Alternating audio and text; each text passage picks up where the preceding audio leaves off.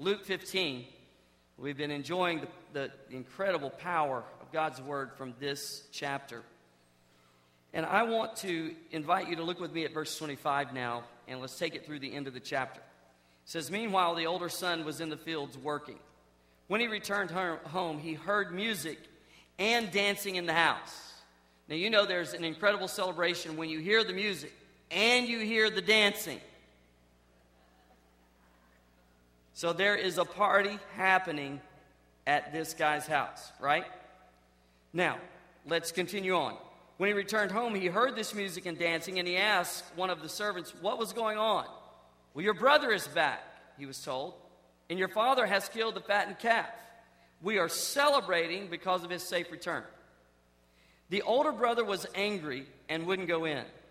His father came out and begged him, but he replied, "All these years I've slaved for you and never once refused to do a single thing you told me to. And in all that time, you never gave me not even one of your young goats for a feast with my friends. Yet when this son of yours came back," notice, he's your son, he's not my brother. Don't you love family talk? "Yet when this son of yours came back after squandering your money on prostitutes, you celebrate by killing the fattened calf." His father said to him, "Look, dear son, you've always stayed by me, and everything I have is yours. We had to celebrate this happy day." Powerful words. We had to celebrate. "For your brother was dead and has come back to life. He was lost, but now he is found." The father described the son, the prodigal son, as being dead, and now he's back to life.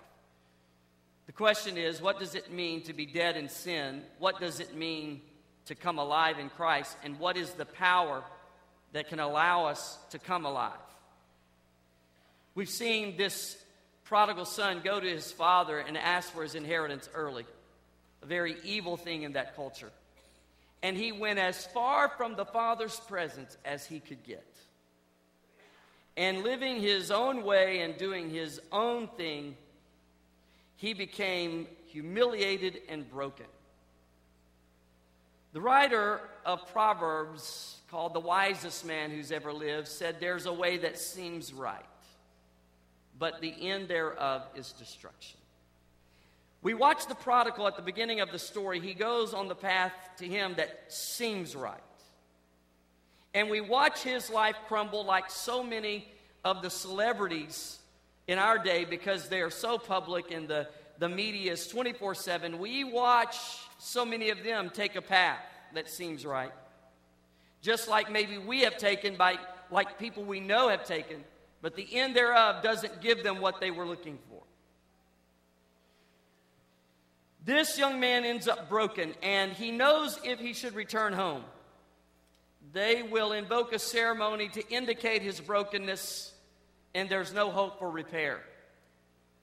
So one way to understand what it means to be dead in sin is to be broken beyond repair. He has lost his identity. Really, he leaves the house in a way looking for himself, but he loses himself in the pursuit. So he's lost his identity, and one way to describe what it means to be dead in sin is that you lose your sense of purpose, your sense of self. You lose so much of who you are, and then you struggle with the futility that you can ever regain that sense of identity. Today we see an understanding of what it means to be dead in sin by the word alienation. You see, he's gone as far as he can, and he realizes his mistake. And in the depths of his sin, he's recalling that everything he ever wanted or needed was there in the Father's presence. But now he is cut off. In his mind, he doesn't think there can be reconciliation. So he's ejected out of all that really satisfied. Now we see the whole gospel story. Because in the brilliance of Jesus' writings, so often we're getting a message at multiple layers. In the book of Genesis, Adam and Eve were in the garden of God. They had the presence of God. They had everything they ever wanted. The work there satisfied the capacity of creativity. The counsel of God was there to answer the farthest reaching questions of the human mind. The love of God was there to satisfy the deep need in all humanity for love and affirmation. He told them what to do. They did the opposite. He said, the day you eat of this tree, you will die. What do we learn from their spiritual death? Alienation, for they were ejected from the garden, from the Father's presence. They had everything they wanted there in the garden. The prodigal had everything he could ever want there in the house. And so when he sinned away that opportunity, he felt there was no ability to return, so he was cut off. He was alienated. So to be dead in sin is to sense that emptiness, disconnection, that void. As much as you try to make something secure and special and home, there's still a homesickness. And you wonder if there's any remedy, if there's any medicine, if there's a cure for that deepest part of who you are that has such an emptiness. Alienation would be described as misery, as futility, as hopelessness. Hopelessness. What comes to my mind, you've probably seen The Lion King. I love The Lion King. I remember Kelly and I got to see that on Broadway in New York. I'll never forget that. And the father lion speaks to the son lion as the son lion is trying to figure out the circle of life. Because the son lion doesn't see it as a circle. He sees it as a pyramid, and he says, we are on top of the pyramid. Like we're eating the antelopes and everything else, and so what is this deal about a circle? And Father Lion says, no, son. Yes, we eat the antelopes, but ultimately we die. And then we fertilize the grass, and the antelopes eat the grass. And the young lion, you can just see it on his face. Like, wait a minute. You mean at the end of the day, we're just fertilizer? And he's struggling with, well, how futile is that? What kind of life is that? What kind of death? It doesn't matter how strong you are. At the end of the day, that's the extent of it. Alienation, which is to be dead in sin, is that deepest futility. That now you've squandered. That's a great word that some of the versions use. He squandered the presence and the provision of the Father. And now he lives disconnected without any hope that there could be restoration. Death. What's it mean to be made alive? We'll talk in a moment about the power for the transition, but what's it mean to be alive? We come to the part of the story where life is going to be described through a feast.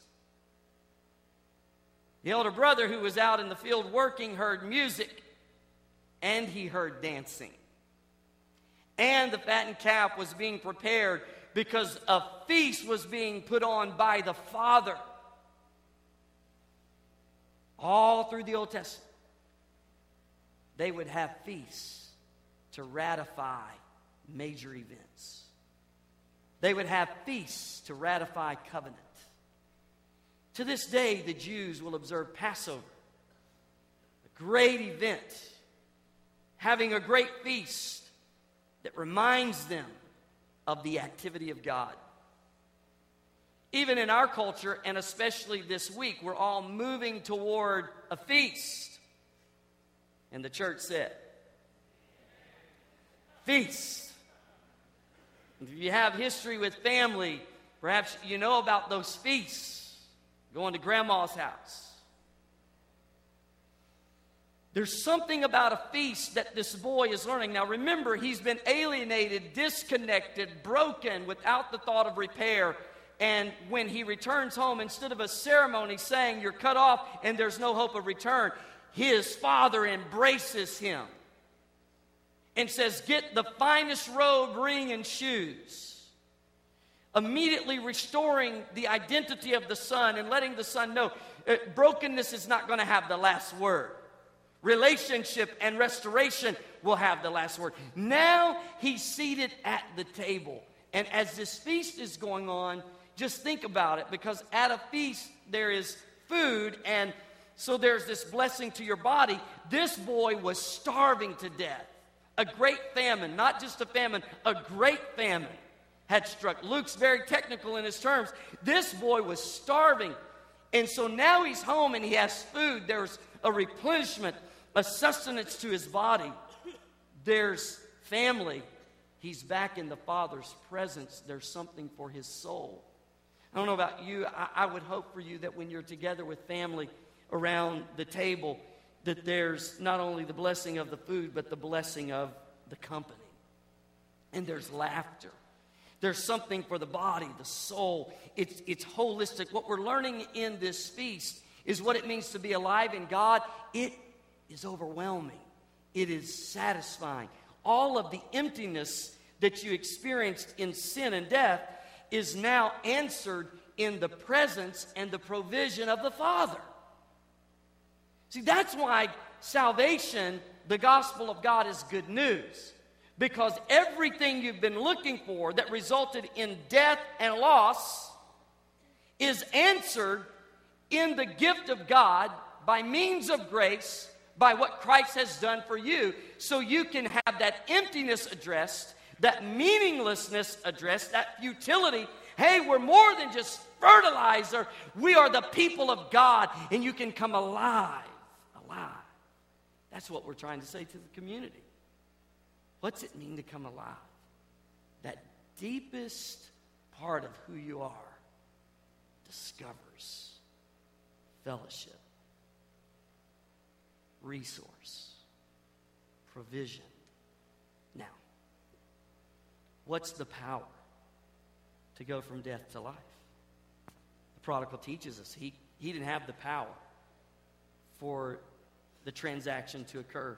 He didn't have the money. He even rehearsed a speech about working for his dad. And he even dropped that part of the speech because there's no way to work your way into this. I don't know what kind of tradition you come from, but there's no way to earn this. There's no way to be good enough for it. And we plead for you to forgive us if we've had an elder brother syndrome and forgotten where we came from, in some way, somehow, didn't make it easy to come back to Christ. Come back today. I don't care who you are, and I don't care what you've done. Come back to Christ today. Come alive. So, what's the power to make it happen? We can't. Timothy Keller has written a book I strongly recommend. It's called Prodigal God. He talks about the divine solution. Now, let's put Luke 15 into context. Jesus has been trying to teach how the kingdom works. And in Luke 14, we learned the people weren't getting it. So in Luke 15, he has an interesting audience. Sinners, tax collectors, Pharisees, and some followers. So in order to communicate with these groups, he says 3 stories.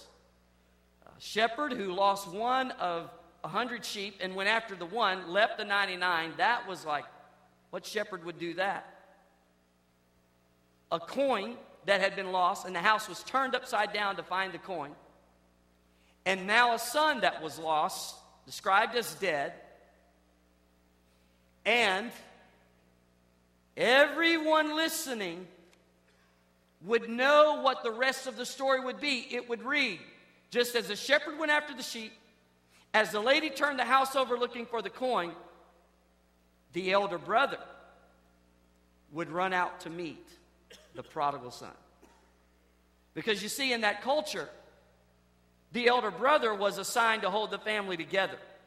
That's why the elder brother would get 2/3 of the father's estate. The younger would get 1/3. So when the father liquidated assets to give the younger his 1/3, now the elder brother has 2/3. And the estate has been settled because that's the only way the father could have done it. Now they're ready. Here goes the elder brother. He's going to run out to meet his prodigal brother. But we read that the elder brother wants nothing to do with this homecoming. Remember who Jesus is talking to. He is now setting up the elder brother like a mirror so that these Pharisees can see how hard they're making it for sinners to come to God. And Jesus is the one talking. And how does the Bible, what is one way that Jesus is described? As the elder brother. Oh. Who was in the splendor and the glory of heaven. Talk about the Father's house. Had everything. And unlike the elder brother in Luke 15, our elder brother, Jesus Christ, was willing, according to Philippians 2, to come from heaven to earth and to take on the form of humanity. Now, he could have said, I'll go to earth, but I want to maintain my kingship, no humanity. But there would be no provision for redemption unless this Savior became also man and endured the harsh realities of life, tempted in all points like as we are, yet without sin, so that our elder brother could propitiate, become the substitute for our sin. Track with me and let the gospel just bring us to a place of thanksgiving, and then we're going to celebrate communion.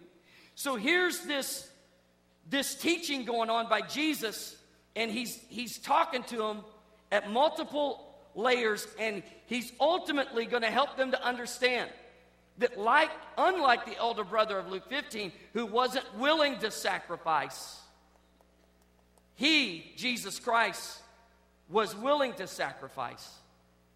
The elder brother of Luke 15 was struggling that the fattened calf was sacrificed and used so that it could be part of a homecoming, whereas Jesus, our elder brother, in the story is both father and sacrifice. See, it's impossible for this prodigal to come home without it costing the elder brother something, and he doesn't like it. See, the younger brother spent all of his money. It's gone. And so when he returns home, the only way there can be a celebration is if the elder brother's willing to give of what is his. And you see his attitude about it. You see his struggle with it. And so here's this celebration. And now we get this great way of understanding the sacrifice of God by giving his son Jesus, and the willingness and submission of Christ by going all the way to the cross, because he was willing to give of himself to be the sacrifice, to take our place. So let's go down the line. Jesus moved and worked in such a way to where he was forsaken. Matthew 8, foxes have holes and birds have nests, but the Son of Man doesn't even have a place to lay his head. He was forsaken. Go all the way to the cross. Father, why have you forsaken me? He was cut off so we would never have to be forsaken. He took the cup of wrath. Go to the Garden of Gethsemane, where he took the cup of wrath so that we could partake of the cup of celebration. He, think about this, was alienated so that we could experience a homecoming. He willingly and gladly gave his life and died so that we could come alive, because without him there is no presence or provision for life. That is why the Bible says, let the redeemed of the Lord say so, because we understand. But for our elder brother Jesus Christ, taking our place at Calvary, dying, we would not be able to live spiritually. He was crucified outside of the gate of the city like the scapegoat who was taken out of the city and led away. He was killed like the lamb who was slaughtered, many of them throughout the Old Testament, pointing to this man Jesus, our elder brother, who took our place, and he died so that we might live, not by works of righteousness which we have done, but by His grace and His grace alone. You can come alive today. The divine solution, Jesus Christ, our elder brother, who willingly gave His life so that we might have life. So, here is this feast going on in their celebration. Isn't it interesting how Luke 15 just really takes us from Genesis to Revelation? Because what do we learn in Revelation? There's going to be a feast. Even in heaven, to mark the moment, to mark the event. What are we going to do? We're going to gather at the marriage supper of the Lamb. We're going to be at a place where our bodies will not grow weary. Sickness can't enter. Sorrow and death will be no more. Come on, church. God Himself will wipe away every tear from our eyes. There will be no more crying. And we're going to be seated at a table with Abraham, Isaac, and Jacob. And most of all, Jesus Christ, our elder brother, our Redeemer, the propitiation of our sin, our God, our Savior. And we're going to celebrate at the marriage supper. Let me just encourage you with a side note here. We do understand celebration in our culture. There are certain places where we just abandon reputation, meaning what other people think of us, and we will go full throttle, all-out celebration. I don't know what that is for you. Everybody has that in their life. I mean, people who are quite reserved, yet I've seen them in certain contexts. Could be a T-ball game. So there's a context where everybody understands at some level celebration, but yet we know in all of those it's quite temporal. And if you're an Oklahoma football fan, you're glad it's temporal. You're like thankful that there's another season coming. Moving right along. I've got 2 tickets to the OU game. God, cost about 50 cents on eBay. Anyway, let's keep right on going. Here's the deal now. Here's the deal. We understand celebration. Now, in the church, celebration gets a weird response. Because some people think it's flippant. Because we only shout on sunshiny days. And where's the authenticity of life to where at times your worship is through your tears? Tears of grief, tears of sorrow. And so some people can't get involved in the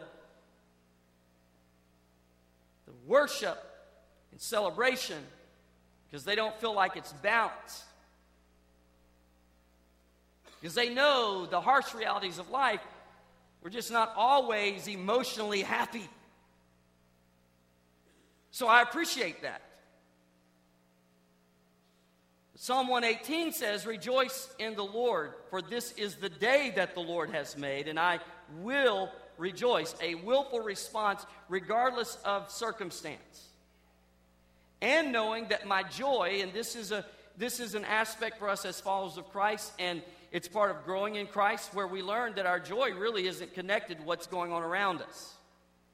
Now that's a hard one because we're so, weather will change attitudes. I wish it wasn't that way, but it just, quite honestly, some people see it's raining outside, so they don't even come to church. Call them when you get home. So we understand, we are affected, but think about this. Here's Luke 15. If we really understand Luke 15, the power of the gospel, then when life's spinning out of control, we won't be spinning out of control. And when economies do really weird things, we're not going to lose our joy.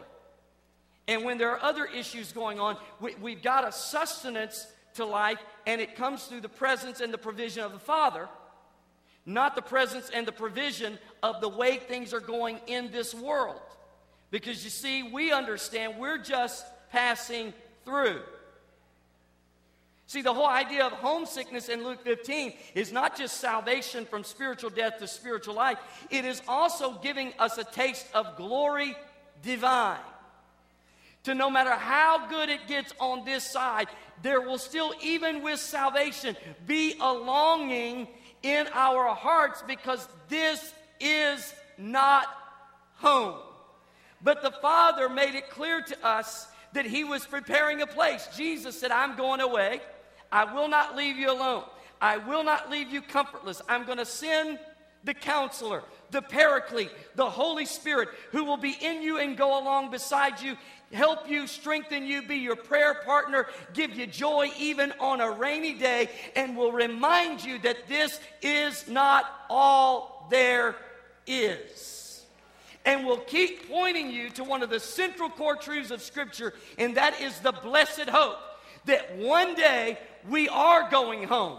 And when we get home, the Father is going to throw a party, and we're going to have a feast, and it is called the marriage supper of the Lamb. That is the power of truth for all eternity. Now, don't lose your shout. Don't lose your celebration. Celebrate those things that come and go that have interest to you. But don't lose your celebration when it comes to the things of God. Don't lose your praise, because what you have received from God, the world did not give to you. And there's nothing that the devil can do to take it away. It says, no weapon formed against you shall prosper. Every once in a while, you need to just walk through the affirmation of Scripture until you're freshly reminded that you belong to God, that you are on the winning side, that no matter how tough it gets, you will not be forsaken or forgotten, and at the end of the day, you will remain standing because you're a winner and you're not a loser. Not because of who you are, but because of who He is. Not because of what you've done, but because of what He's done. We're just prodigals. Humanity is the prodigal son, but the Father ran because the Luke 15 passage tells us He was willing to sacrifice. And here comes Jesus in His full honesty, humility, purity, and power all the way to the cross. And there, He was nailed to the cross for me. On the cross, crucified for me, He died. He was nailed to the cross for me. And that's why on today, we start saying, how marvelous, how wonderful is my Savior's love for me. Celebration. So has He given us a way to say thanks, a way to remember that we were prodigals, a way to reflect on the fact that by grace we've been saved, and a way to worship because this is not all there is, but there is coming the ultimate feast? Yes. And it's called communion. And there's nothing like taking communion. Now, when you got saved, it was you and the Lord. Nobody can get saved for you. It's very personal and it's very private. But notice, when the prodigal came home, they created a feast. And it was quite a number of people. And when we get to heaven, we're going to be at a feast. It won't be private. It'll be a community. You'll even look around and go, you mean you made it? And they'll look at you and go, you? So there will be all of these people from every kindred, nation, and tongue. That is why, and maybe somebody needs to hear this, you need a church family. Because your salvation experience was personal and private. But now you walk it out in community. And when you get to heaven, it's all going to be community. And communion, you get to take it in the context of a bunch of prodigals who've come home. Sinners saved by grace. And we, as the family of God, worship Him out of our own testimony,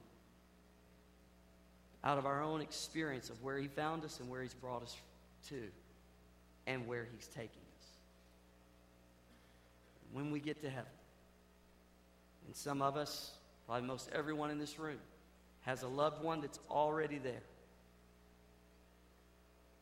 And you will be in the laughter of family, because it does something for the soul. There will be food, no cholesterol. Feast. It will be awesome. And communion is just a foretaste. So the Bible is very clear that we ought to have a time like this where we celebrate communion together.